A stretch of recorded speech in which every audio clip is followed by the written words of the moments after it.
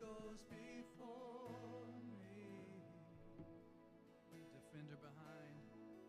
Defender behind me. I won't fear. I'm filled with anointing.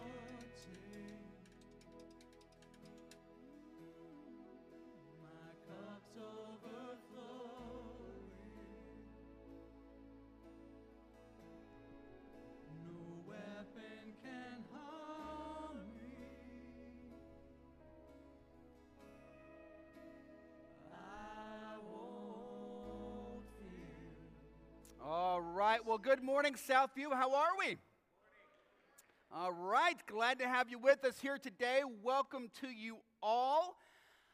If you're new with us, thank you for being with us today. My name is Brad. I'm the pastor here at Southview. It's so good to have you with us. If you are a guest with us, one of the things we ask of you to do, if you'd be so kind as to simply grab your cell phone and text the word CONNECT to our number, 910-424-1298. Just simply text CONNECT.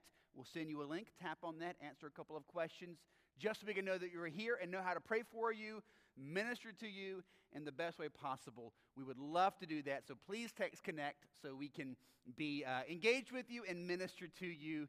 And again, thank you so much for worshiping with us here today. But for everyone, before we jump in together, I've got three big announcements I want to share with you just to kind of set the stage for us for the week, all right?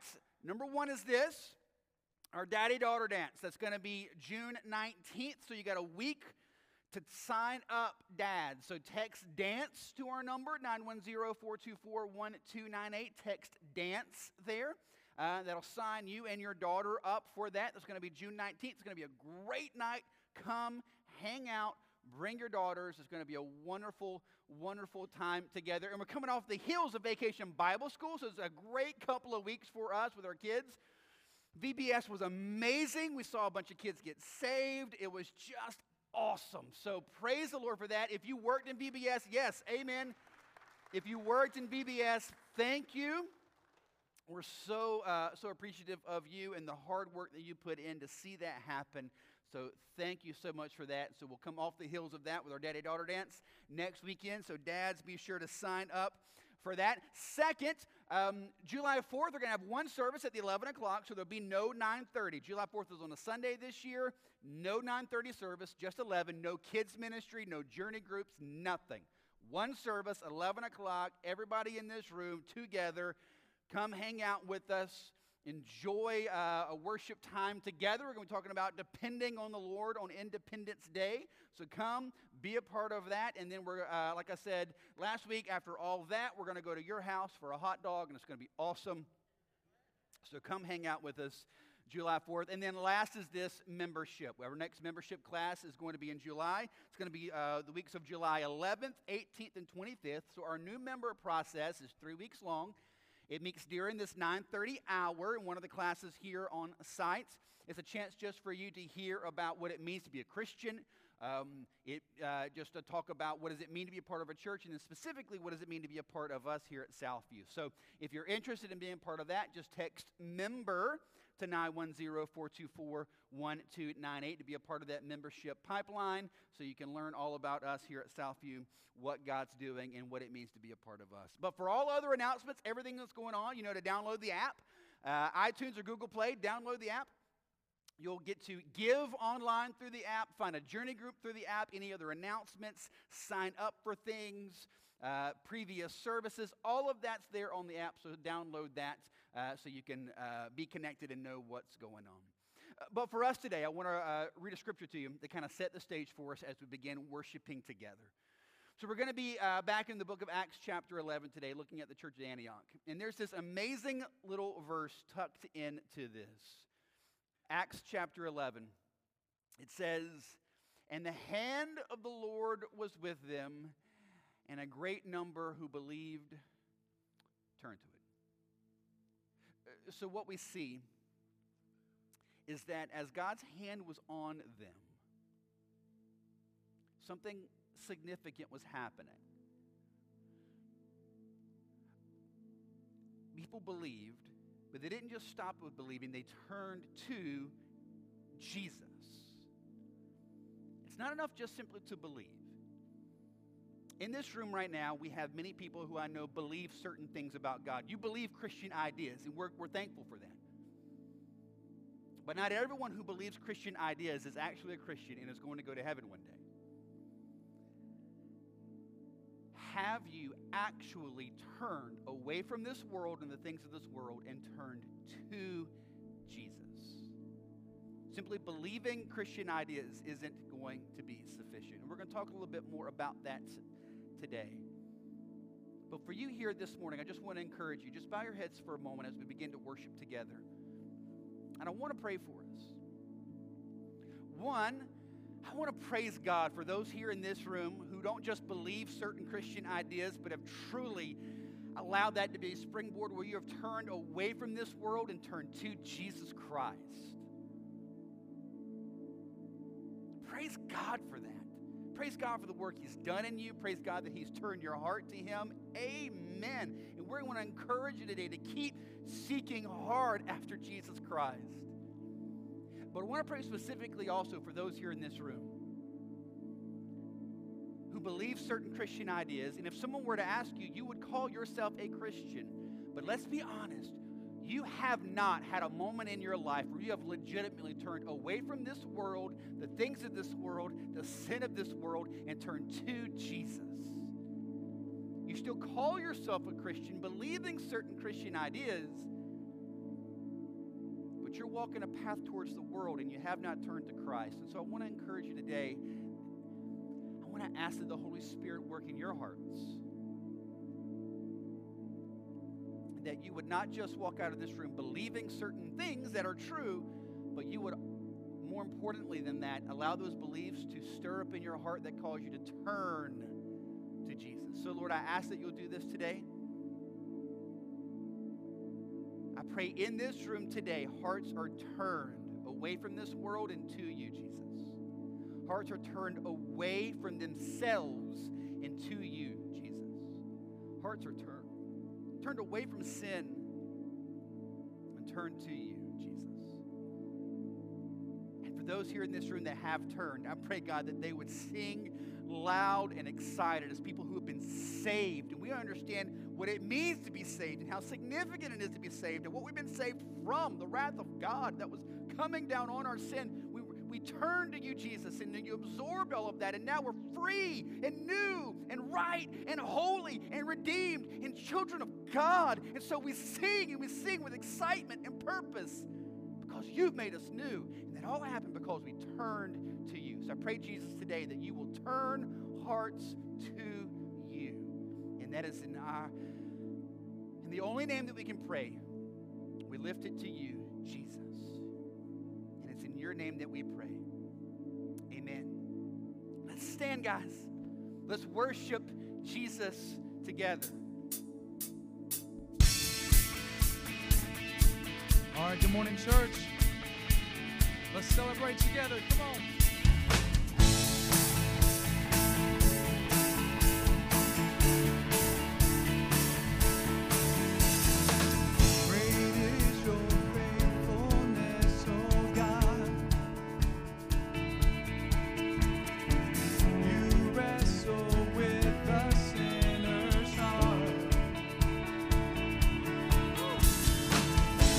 Lead us by still waters into mercy.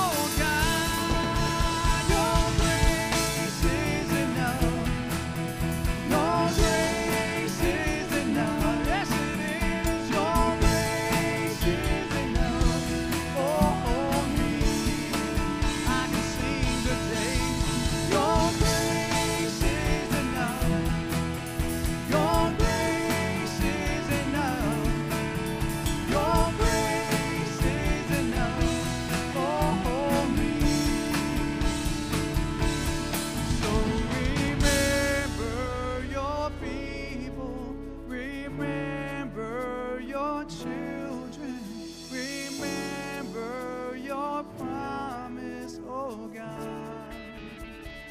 Oh, your grace is enough. Your grace is enough. Your grace is enough for me. Now I sing, your grace is enough. Heaven reaches out to us. Your grace is enough for me. God, I sing, your grace is enough. I'm covered in your love. Your grace is enough for me. For me.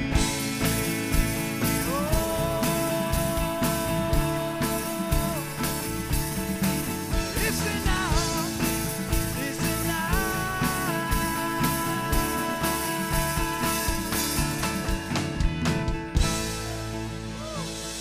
Give him praise, church.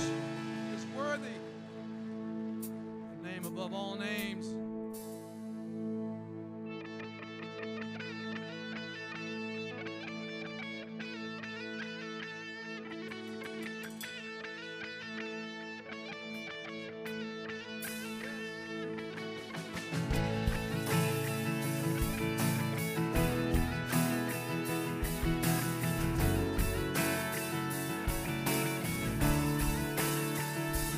God is able, He will never fail.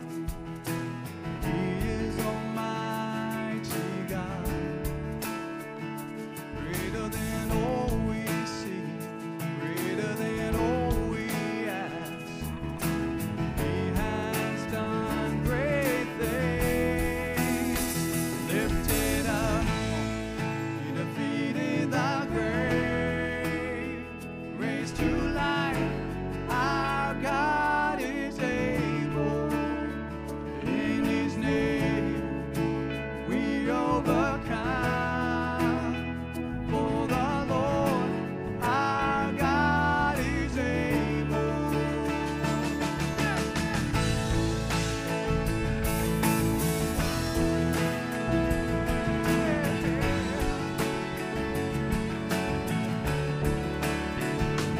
God is with us. God is on our side. He will make a way. Far above all we know, far above all we hope.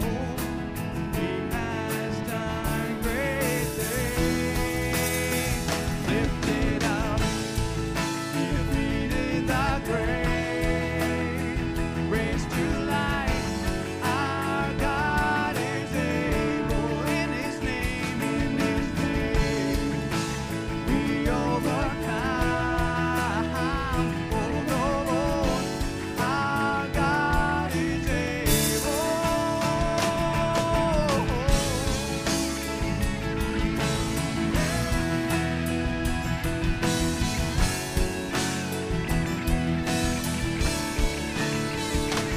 God is with us. He will go before. He will never leave us. He will never leave us. God is for us. He has open arms. He will never fail us. He will never fail us. Just our voices lifted up. Defeated the grave, raised to life.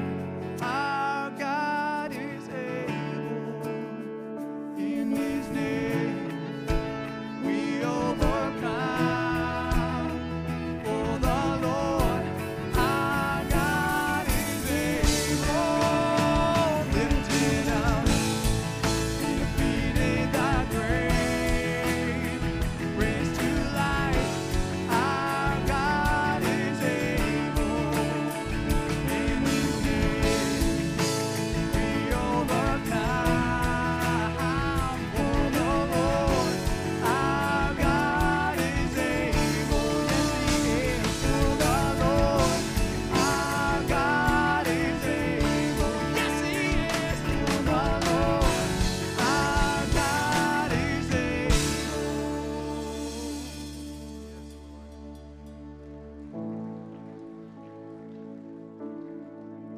So every Sunday morning before we lead together in worship, we meet as a team and we pray.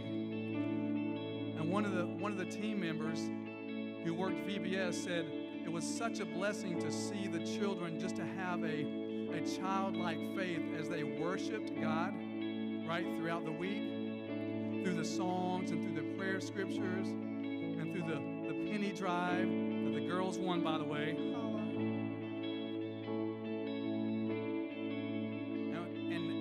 And she said, I want that for me, you know? I want that for us. And so we prayed for you. We prayed for us that we would approach the throne of God today, church, with a childlike faith, knowing that for those that believe He has made you, as Pastor Brad said, He has made you clean, holy, righteous, complete, lacking nothing, worthy,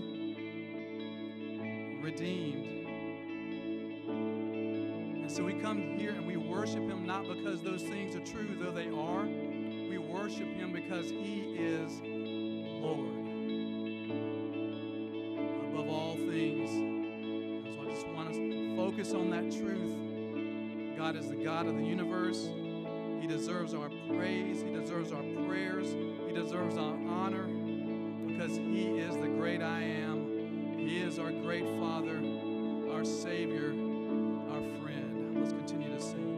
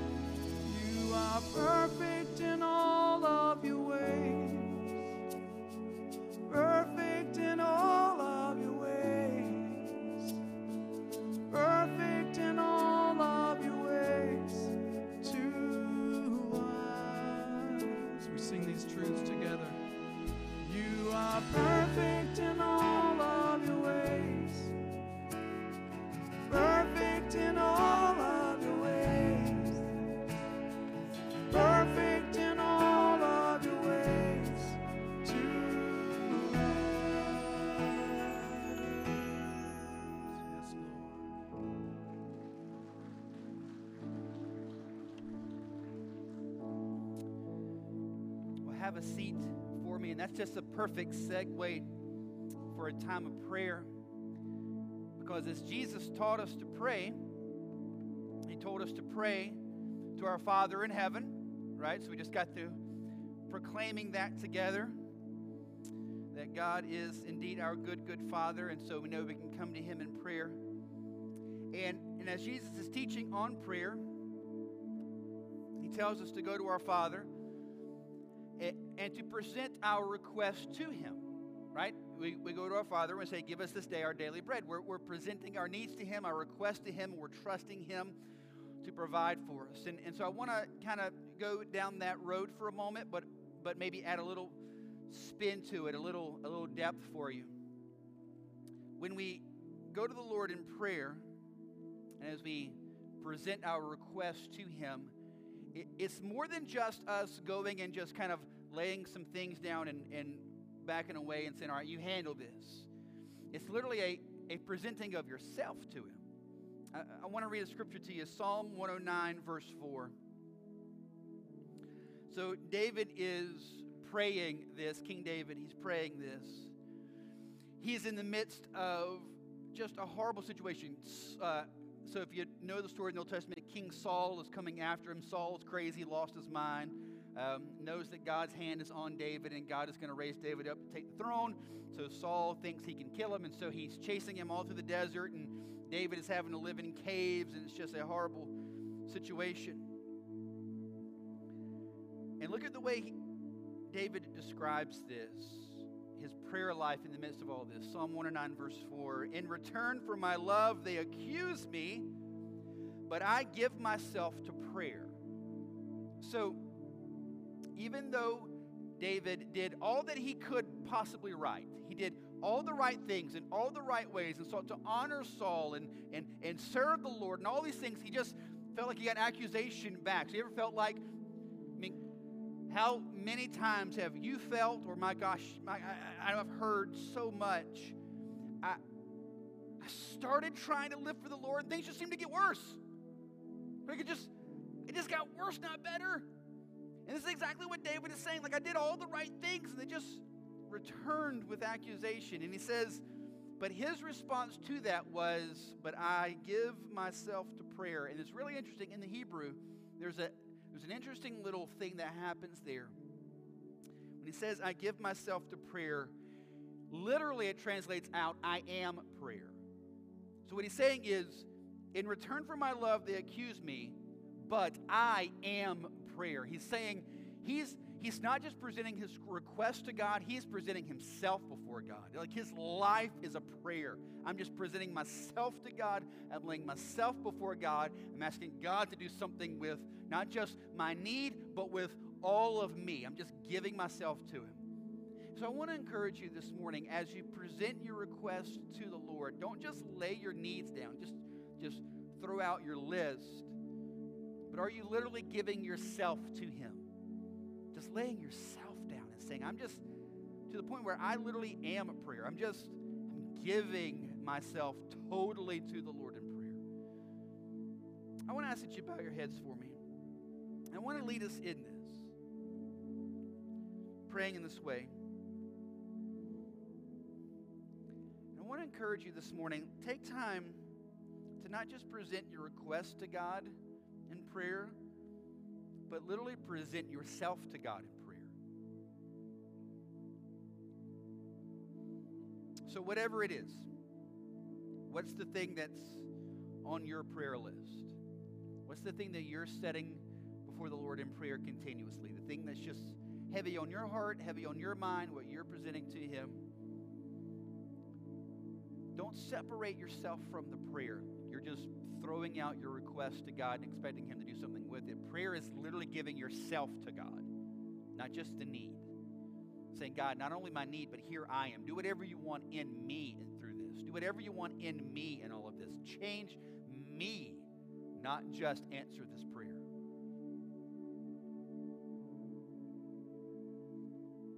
So God, I ask this morning that that's exactly what our heart will be and how we'll start thinking about prayer. It's not just rattling off a list and asking you to go do something about that list, But God, in prayer, we're giving ourselves to you. We're laying ourselves down and saying, God, not just answer the request, but do whatever you want in me.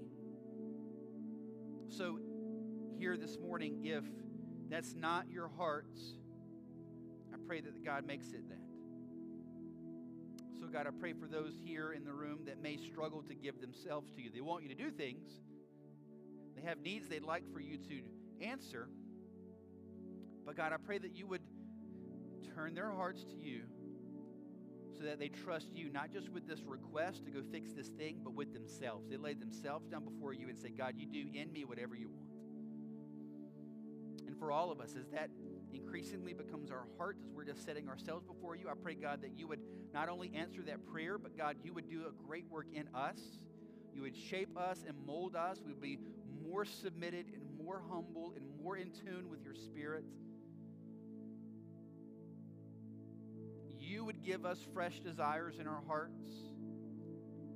There's some that as they're setting themselves before you, you're going to completely change the prayer. They're going to realize that what they're praying isn't what they need to pray. It's kind of selfish. And as you work in their hearts, their prayer will change. For some, the prayer is going to sharpen. For some, they're praying exactly what they need to pray with exactly the right heart. But as they set themselves before you and give themselves to you, it's going to have even renewed passion, renewed vigor. So I pray, God, that you would do this in us. We don't just consider prayer this rattling off of lists, but God, I pray that you would empower us to see prayer as presenting ourselves to you, and that you would do this great work in us. Thank you, Jesus. Do this in us, your people, for your glory. We pray this in your name. Amen. All right. All right, hey, if you have a Bible, let's find Acts chapter 11 together, all right? Acts chapter 11. So last week we were in Acts 11, and we began looking at the church in Antioch. I told you the church in Antioch is kind of my hero church. I love this church. It sets kind of a pattern, a vision for what I believe God potentially may be desiring to do here in us as a church. And so I think it's important for us to take a little time to look at Antioch, see what's happening there, and ask what God might be doing with us in the midst of all that. So like we've been going through Acts for several months now, and as we were doing this week after week, we said we have two objectives. Objective number one, we want to see what happened to them then, right? Acts is a history book. It's telling us the history of the early church, and so we're looking and wanting to know historically what happened to these first Christians, but that we're not leaving it there. Right? The second question we're asking is, okay, not only what happened to them, but secondly, what does that mean for us? Right? The Bible is a living and active book. It's God not just telling us what happened to them, but what he is seeking to do in us. And so that's what we're trying to walk through. What did God do then, and what is he desiring to do in us now? So as we're doing that, especially as we look at Antioch, I told you last week, there are three big things that I think we see happening in Antioch that I want us to address in us as well, all right? Number one, they were serious and passionate about making disciples in their own city. Number two, they were serious and passionate about making disciples around the world. And number three, all of that is made possible because the hand of God was on them. And so last week we talked about that third part. What does it look like for us to live under the hand of God? We saw that in the book of Acts, chapter 11, where it says in verse 21, the hand of the Lord was upon them. We talked a little bit about what that looks like and what that means, and how as we, as followers of Christ, submit ourselves to Jesus, humble ourselves before the Lord, live in accordance with the Scripture, spend time in the Word and in prayer, God seeks to grow us more and more and more in Him, and we seek to live under His hand and His authority, and God begins to do wonderful things in us. And so with that as our foundation, now I want us to tackle the other two things, how they were serious about making disciples in their own city, and then how they're serious about making disciples around the world. And we're going to tackle the city part today. How did the people of Antioch, the church in Antioch, make disciples in Antioch? What did that look like for them? How did that happen? And then what, again, does that mean for us? So let's chat just for a quick second about the city of Antioch. Antioch was a major metropolis. It was the third largest city in the Roman Empire, all right? It was huge. Right after Rome and Alexandria was Antioch. It was known for culture and commerce. All the major trade routes of Rome went through Antioch. Major city, major influence, huge economic, artistic, social, military power, Antioch. However, Antioch was also a deeply wicked city, right? Because of all the trade routes, there were always people coming in and coming out, and moving in and moving out, a lot of transient, a lot of cycles. People live there for a year or two or three and then move and live somewhere else. A lot going on. So it brings with it a lot of stuff. But in the process of that, it brought with it a lot of sin. Antioch was wicked. There was a temple set up to the goddess Daphne with thousands of prostitutes there to worship.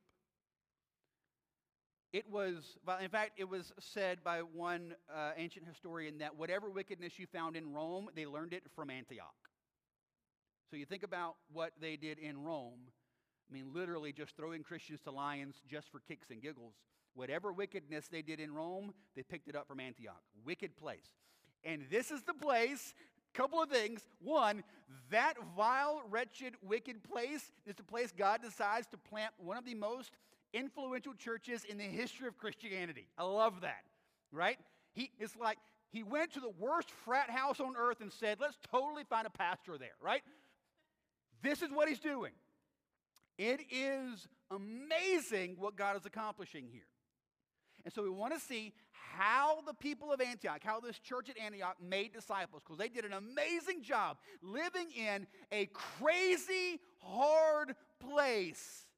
They did a phenomenal job in the midst of real hardship and difficulty, making some deep, profound, changed disciples of Jesus Christ. So how did they do that? Let's jump in and see. There are two big ideas I want us to address, all right?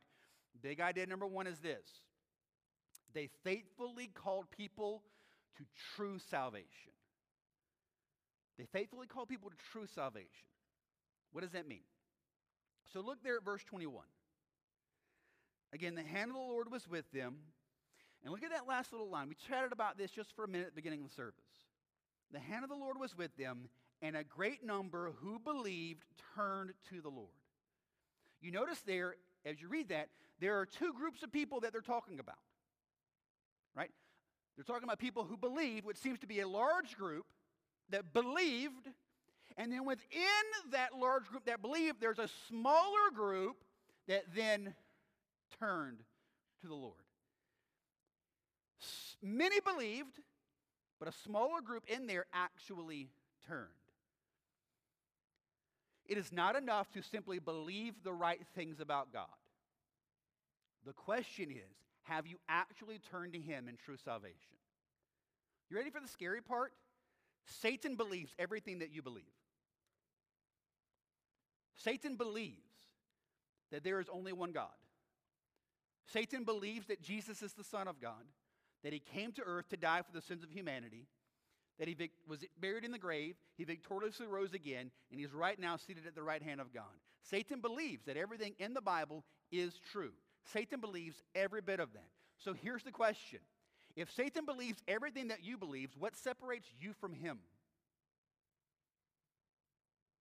The only thing that can separate you from the devil is not what you believe, but who you serve. And have you actually turned away from this world and to Him? Is that making sense? I think one of the reasons that a lot of churches in America can be so weak is because many churches in America are filled on Sunday mornings with people who aren't actually Christians. They believe. And if someone were to ask you if you were a Christian, you would very quickly say yes. But have you actually turned? I want to read a scripture to you. It's found in the Gospel of Matthew. And I want to take just a second and kind of walk through this together, right? So if you have a Bible, you can find Matthew, keep your finger in Acts. We'll come back to it. Flip over to Matthew. I want you to see this. Matthew 7, 13 and 14. So this is Jesus talking. If you have a red letter Bible, this is in red. All right? This is Jesus. This is King compassion, right? This is Jesus, loving, merciful, kind, wanting to save everyone. Jesus saying these words. Matthew 7:13 and 14. Enter by the narrow gate, for the gate is wide and the way is easy that leads to destruction, and those who enter by it are many. For the gate is narrow and the way is hard that leads to life, and those who find it are few. So as you look at this text, what you see is there are two gates that you enter into, two paths that you would walk down, two destinations that it would end up at, and two groups of people that walk down those roads. So I want to unpack that just for a moment, okay? So look again at it and let's see it. So first you got two ways, right? There are two different ways that you can go. It says the first way is, two gates. So it starts with the gates. So first it says one gate is wide. The next gate is narrow. For the narrow gate, think like a turnstile, right? You got to go in one at a time. You can't go in as a group. Can't walk in as a family. Can't walk in as a church. Doesn't care about who your mom and dad are, what church you grew up in, what your race, nationality, political leanings are. You can only go in one at a time. And think about a turnstile. You ever tried to go through a turnstile carrying a lot of luggage? Can't do it, can you?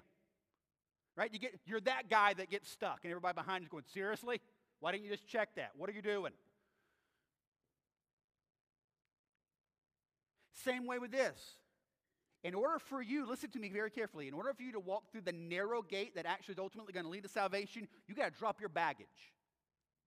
Drop your sin, your selfishness, your love of this world, your self-righteousness, your desire to please those around you. You can't carry that stuff and go through the narrow gate. You won't fit. So what you do is this. Oftentimes, instead of dropping the baggage and walking through the narrow gate, you look to the side and you see there's a wide one. This gate also, too, has a sign over top of it that says, this way to heaven. But this gate's much wider. It's much more open to you bringing your stuff with you. This gate feels much more loving and gracious and kind. This gate is much simpler to navigate. This gate just says you don't have to drop your stuff. Listen, there'll be time for that. Don't worry, no one's perfect. No one's perfect. Keep your baggage. Just walk through the gate. And then those two gates are going to lead you down two different paths, two ways. It describes it, Jesus describes it as a hard way and an easy way. Listen to me very carefully. Let these words ring your... This isn't Brad Lynch, goofball with a mic, saying this. Jesus Christ said, you want salvation? That path's going to be hard. Hard. He describes a path that is not easy. Luke 14, Jesus says, you want to follow me? Pick up your cross and die. That is not an easy path. It's hard. The path that leads to salvation is a path marked by constant repentance of sin, constant examining of your heart, constant looking in the mirror and being legit with yourself about the sinner that is there. However, this hard path is also the only path that's going to eventually lead you to full, complete, total joy, peace, and rest. But there's the easy path. The easy path, Proverbs 16:25 says, there's a way that seems right to the man, but in the end it just leads to your death. This path is much easier to navigate. This path feels very right at first. This path feels good. You may even feel like with this path, you're making some headway with God. Like you're getting there. You feel better about yourself. Maybe you stopped doing a couple of bad things. Started a Bible study, downloaded a Bible app on your phone. Like you're getting there. You're making progress. But the truth is, you're just walking down the easy road. And these two ways are going to end up in two different destinations. The narrow gate and hard path is going to lead to life, but the wide gate and easy path is going to end in destruction. Which road are you going down? And it's important that you ask that question because it also says there are two groups of people, few and many. You ready for the very hard words of Jesus? Jesus says there are going to be very few people in heaven. Heaven isn't a place where all just get together and wallow in the love of God. Heaven is a place where very few people who walked the hard path through the narrow gates ended up with life. But there are many who are going to get sucked in to what Ephesians 2:2 calls the course of this world. They're going to get sucked into the deception of Satan himself. And my question for you this morning is this: what path are you on? 2 Corinthians chapter 13, the Apostle Paul says, you need to examine yourself. It's a good thing. It's good to look yourself in the mirror with Bible in hand and saying, do I look like this and can prove that I am walking down the right path? You need to do that. I know you got baptized when you were 8, and that's awesome. But does the rest of your life, has the 30 years since then demonstrated that you are walking the hard path that leads to life? And by the way, I know I'm not an easy guy to listen to, but sitting in here does not count as a hard path, all right? I want to read for you a quote from a pastor theologian by the name of John MacArthur. Here's what he says about this passage. I am convinced that the popular evangelistic message of our age actually lures people into deception and destruction. It promises a wonderful, comfortable plan for life. It obliterates the offense of the cross. Though it presents Christ as the way, the truth, and the life, it says nothing of the small gate and narrow way. Its subject is only the love of God and never mentions God's wrath. It sees people as deprived, not depraved. It is full of love and understanding, but there is no mention of a holy God who hates your sin. No summons to repentance, no warning of judgment, no call for brokenness, no expectation of a contrite heart, and no reason for deep sorrow over sin.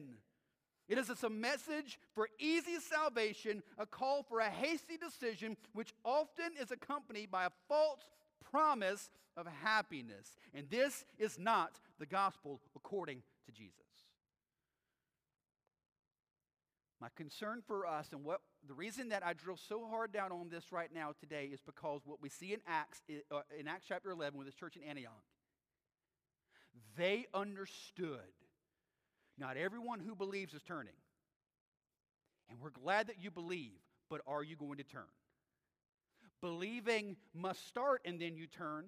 You can't turn without believing. But there are many, according to Jesus, who believe some stuff, but never actually turned. Where are you in that? Have you turned? Have you turned from this world, the things of this world, the sins of this world, the love and lure of this world? Have you turned from yourself? Have you turned from your own righteousness? Have you turned from your own loves, dreams, hopes, and desires? Have you turned from those things and turned to Jesus? If the answer to that is no, then you're walking an easy path that leads to destruction. And I beg you today, see you're on the wrong path, get off of it, and walk through the narrow gate. Drop your baggage of this world, walk through the narrow gate by faith, and trust God to empower you and embolden you to keep walking the path of discipleship until you end up in glorious salvation with Him. Get off the easy path. Turn. If we're going to see real disciples made in Fayetteville, North Carolina, in Cumberland County, in Hope Mills and beyond, if we're going to see that, it starts with us in this room being very, very, very honest about what salvation is and what salvation is not, and calling people to true, legitimate repentance and faith in Christ. That is who we are, and that is what we're going to be. And by God's grace, God is going to use it as a foundation to see us spring forward off into the future. We can't make disciples out there if we're not actually turned in here.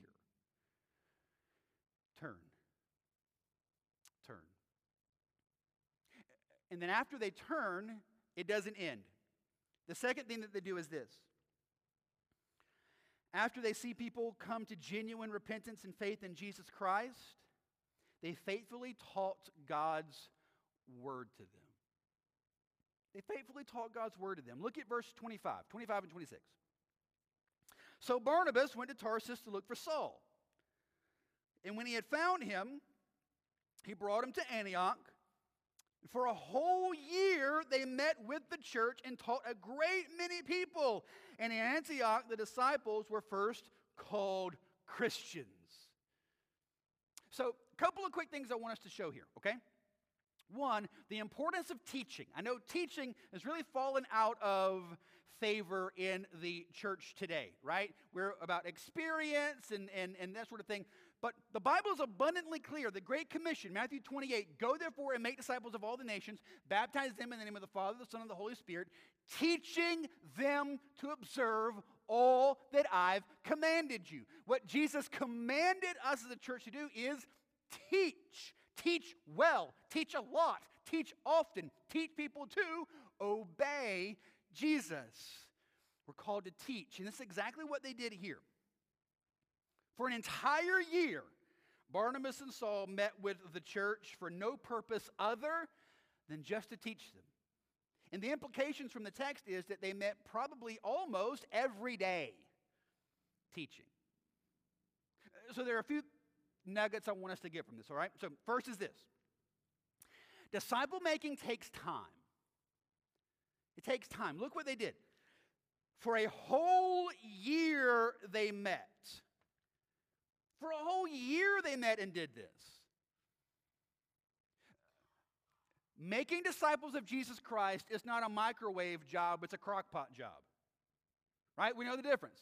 Right? God bless microwaves, I love them.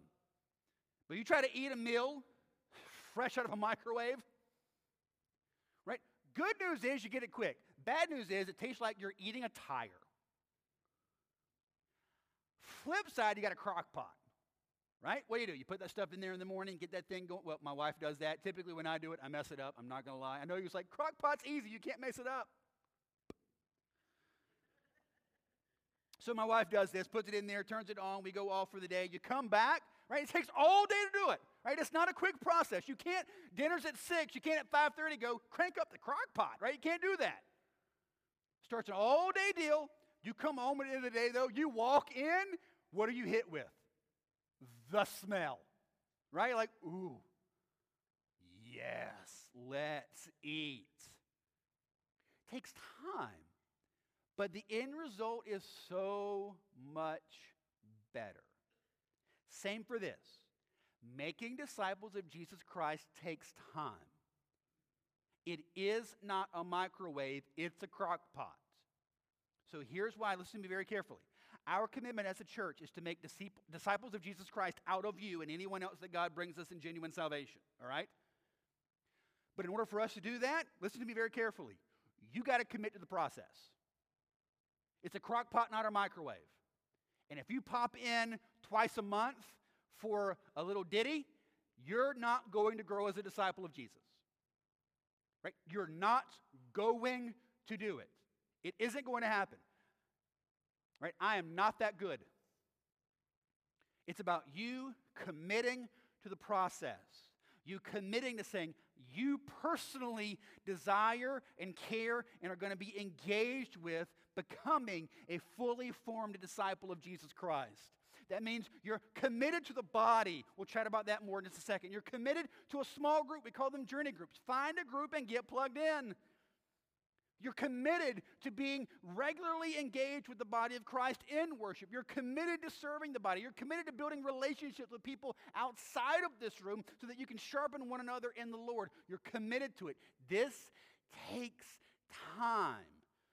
Again, like I've said, the illustration that makes so much sense to me as a dad is my kids growing. Right? You don't see your children grow. Right? You don't see them physically just doing this. What happens? You're sitting in the kitchen making a sandwich. You're just minding your business. And your kid walks past you, and out of nowhere you go, when did you become a giant? Like what just happened? Right? You don't see it happening, but one day you look up and you go, oh my goodness. This is disciple making. It's a slow, incremental process. It is not overnight. It is not a rocket ship to the moon. It takes time. But it's promised results, right? You're a kid. You don't see them growing, but you know they're not going to turn 18 and still be 2 inches tall. Whatever. They're going to grow. You trust the growth process. Engage as a disciple. Be committed to this. It takes time, but it is going to happen if you engage with the Lord, engage with the body, and seek Him. Which brings me to the second point. Disciple making is a community project. What did they do? For a whole year, they met with the church and taught a great many people. They did not. Now, did these people probably have personal times with Jesus in prayer and studying the scriptures? I am sure they did. Did Paul and Barnabas teach them how to do that? I am sure that they did. But their number one focus was to meet together as a church. Disciple making, you growing as a disciple, is a community project. I've told you over and over and over, if you believe your Christianity is a private thing and you do not need the church, your view of Christianity is different than the Bible. And I'm going to vote Bible. But it's not you. It's not unique to you if that's you. It's sadly rampant in the body of Christ. I want to show you a study from Southwest Baptist Theological Seminary, their Center for Revitalization. They did a survey and they asked 2,500 church-going evangelical Southern Baptist Christians. They gave this statement and asked, how much do you agree? Strongly agree, somewhat agree, yeah, I don't really know, somewhat disagree, totally disagree, right? Asking them. So the statement was, I can walk with God without other believers. I can walk with God without other believers. So just to yourself right now, what would you say to that? I can walk with God without other believers. I don't need other Christians for me personally to grow in my relationship with Jesus Christ. To that, 36% strongly agreed. I don't need other Christians.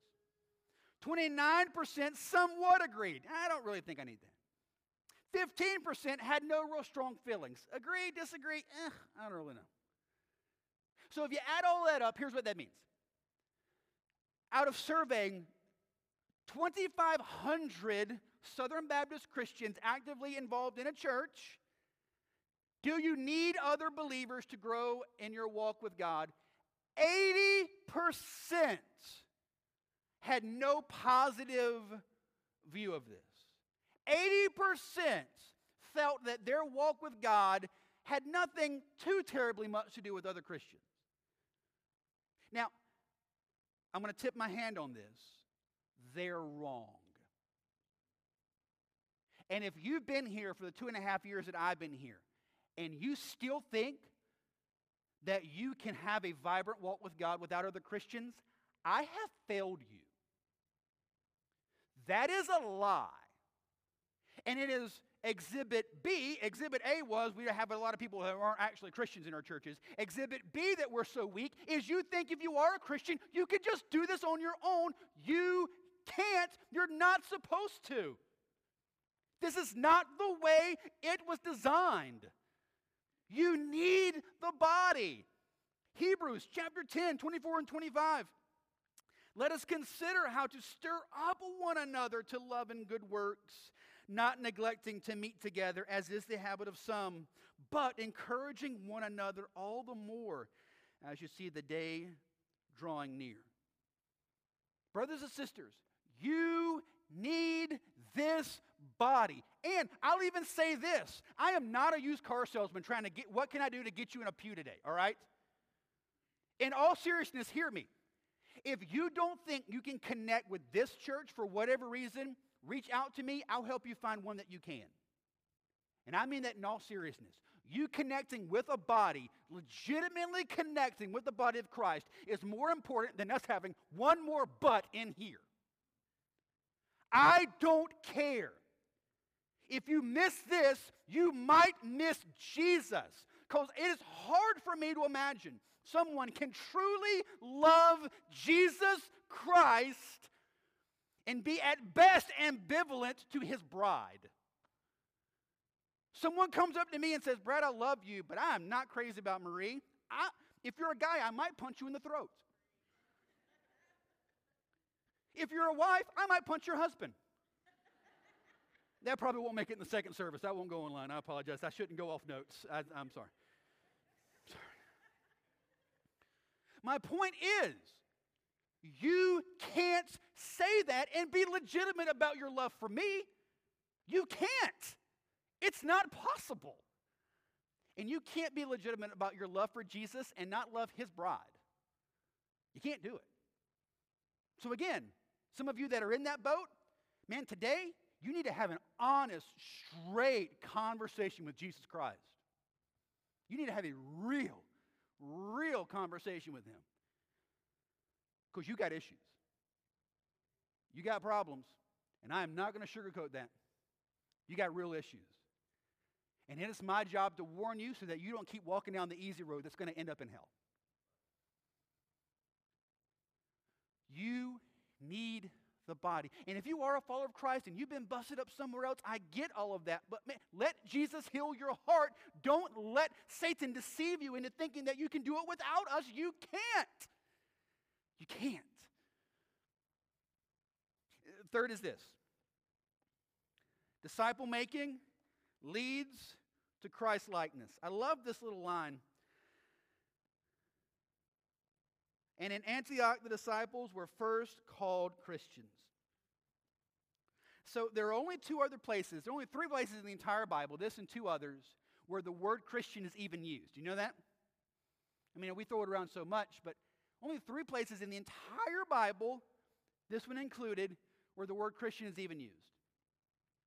And it's believed that more than likely it was used at first as a term of derision. It was a slang, right? Because the word Christian means those belonging to Christ, the party of Christ, the group of Christ. And so it was used as a slang term. Oh, those little Christians, those little groups of Jesus lovers.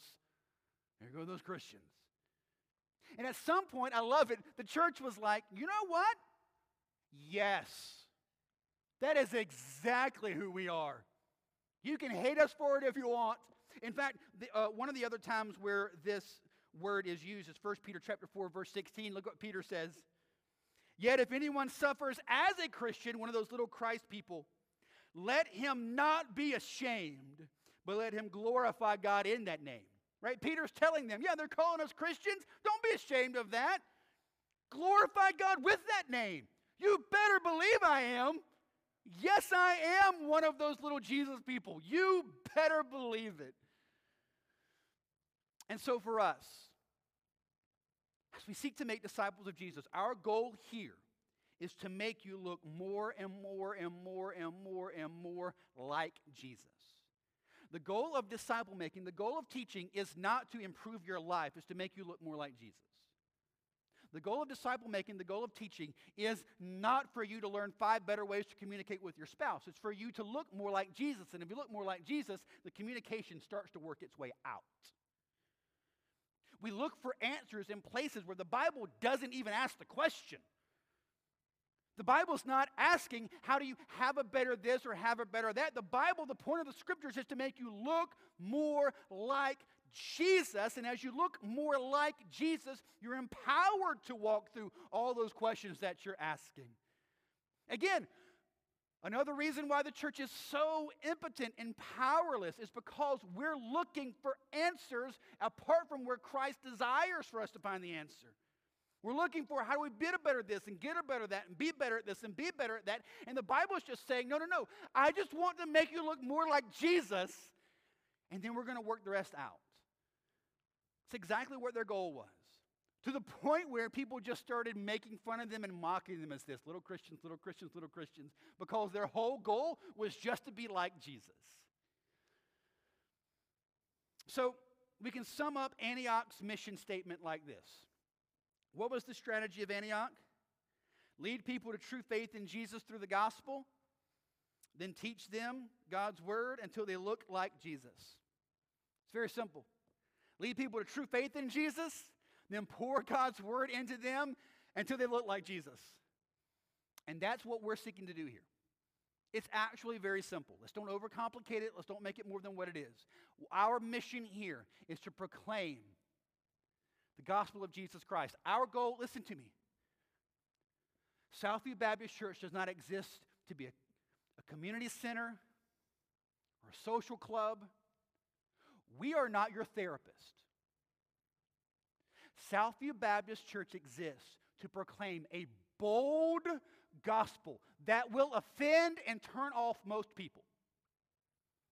But there are some who are going to be gloriously saved. And we take that some and we pour God's word into them until they look more and more and more and more and more like Jesus. That's what we do. It's actually not complicated. Everything we do here revolves around that. Proclaim a pure gospel. For some, it will be the stench of death. For others, it will be the aroma of life. And for those that it's the aroma of life and they turn to faith in Jesus, we take those people, we love them, we nurture them, we care for them, and we pour God's word into them so they look more and more and more like Jesus. This is who we are. This is what we do. So with that, I want to ask our band to come up. I want to ask you just to bow your heads for a moment. I want to ask a couple of questions of you. Just some things to kind of think through and consider.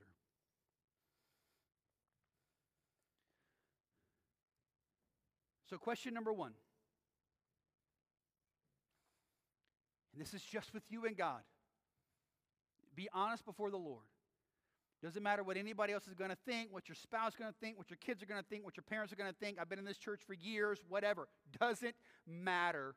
Here's the honest question. Do you just believe things about God? Or have you truly turned to Jesus Christ?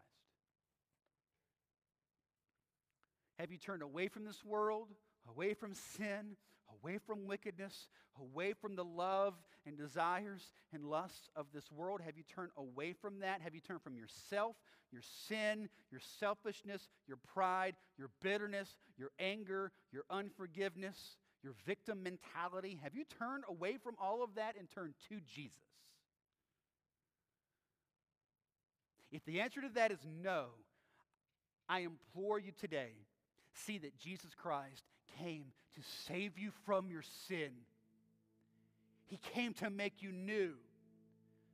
He came to soak up the wrath of God so that it doesn't have to be poured out onto you. He came to save you. But you can only be saved from the wrath of God that is coming if you turn from this world and turn to Jesus. I beg you today, call out to Jesus and tell him that you are turning to him. Yes, you believe that he is the Son of God. Yes, you believe that he died and rose again. Yes, you believe that he is the only way to salvation. You believe all those things, and you're putting faith in those things and turning from this world and trusting in Jesus to be your life. And you're turning away from everything else and just living for him, no matter what that means. That means you got to walk away from friendships and relationships and jobs and your 5-year plan and all these things. You turn freely from all of that, because that was just an easy path that made your 85, 90 years on earth manageable. But what about the 800 plus billion years in heaven or hell? There's a way that seems right, but in the end, it's just going to lead to your death. Turn. And for those of you that have turned, honest question number 2. Are you actively seeking to grow as a disciple of Jesus Christ? Would you say that you look more like Jesus today than you did a year ago? Are you committed to the process? Are you committed to growing as a disciple of Jesus? Are you committed to the body of Christ? Are you committed to looking more and more and more like Jesus, which means you freely cut out anything in your life that doesn't look like Jesus? Are you growing as a disciple? So what we're going to do this morning is our band is going to sing for us. And we're not going to ask you to sing. We're going to ask you to pray and respond to Jesus. The name of the song is I Need a Savior. And you need a Savior. You need to be saved. So as the band sings, this altar is open. Myself, my wife Marie, others up front would be happy to pray with you, encourage you, help you in any way. But for the next few minutes, this is about you being honest with God and responding to Him. So Jesus, I pray that you'll do your good work in your people for your glory. And it's in your name that we pray. Amen.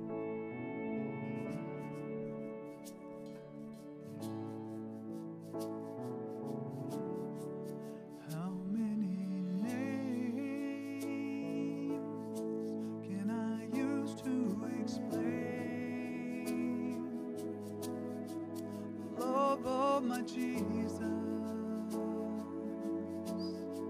the life that He gave. So many times I will praise you today. I lift up my life, 'cause you're always the same.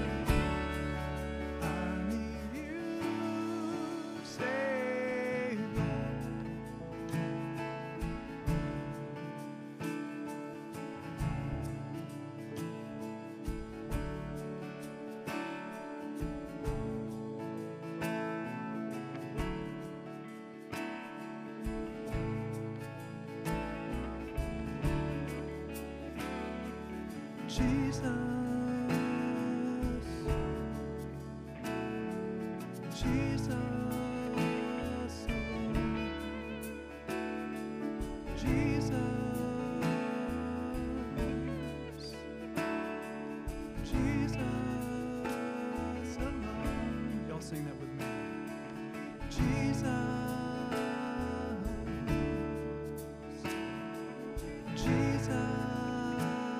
alone.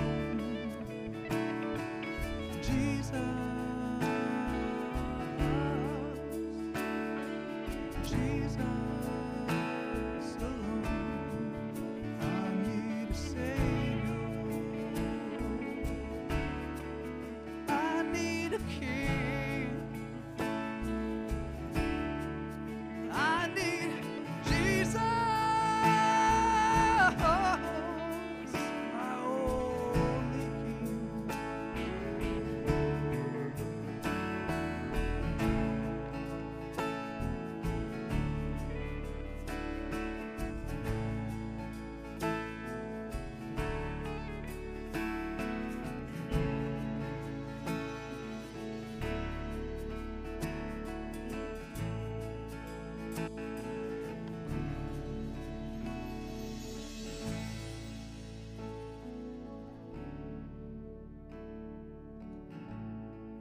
Lord God, I pray for us, Lord, that we would be serious about making disciples. We're going to start in this room with us, asking of ourselves, have I turned to Jesus and away from this world? And am I actively seeking to grow to look more and more and more and more and more like Jesus? I pray that over every person here in this room. I pray, God, that you would, Holy Spirit, if there is anywhere in that where that's not true of us, you would convict us, make that so real. May we see that.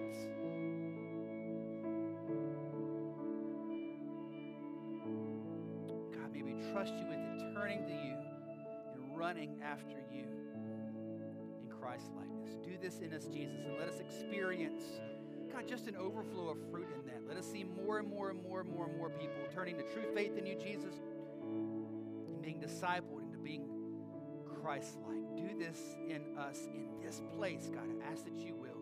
Be so kind to let us see that for your glory. We pray this in your name, Jesus. Amen.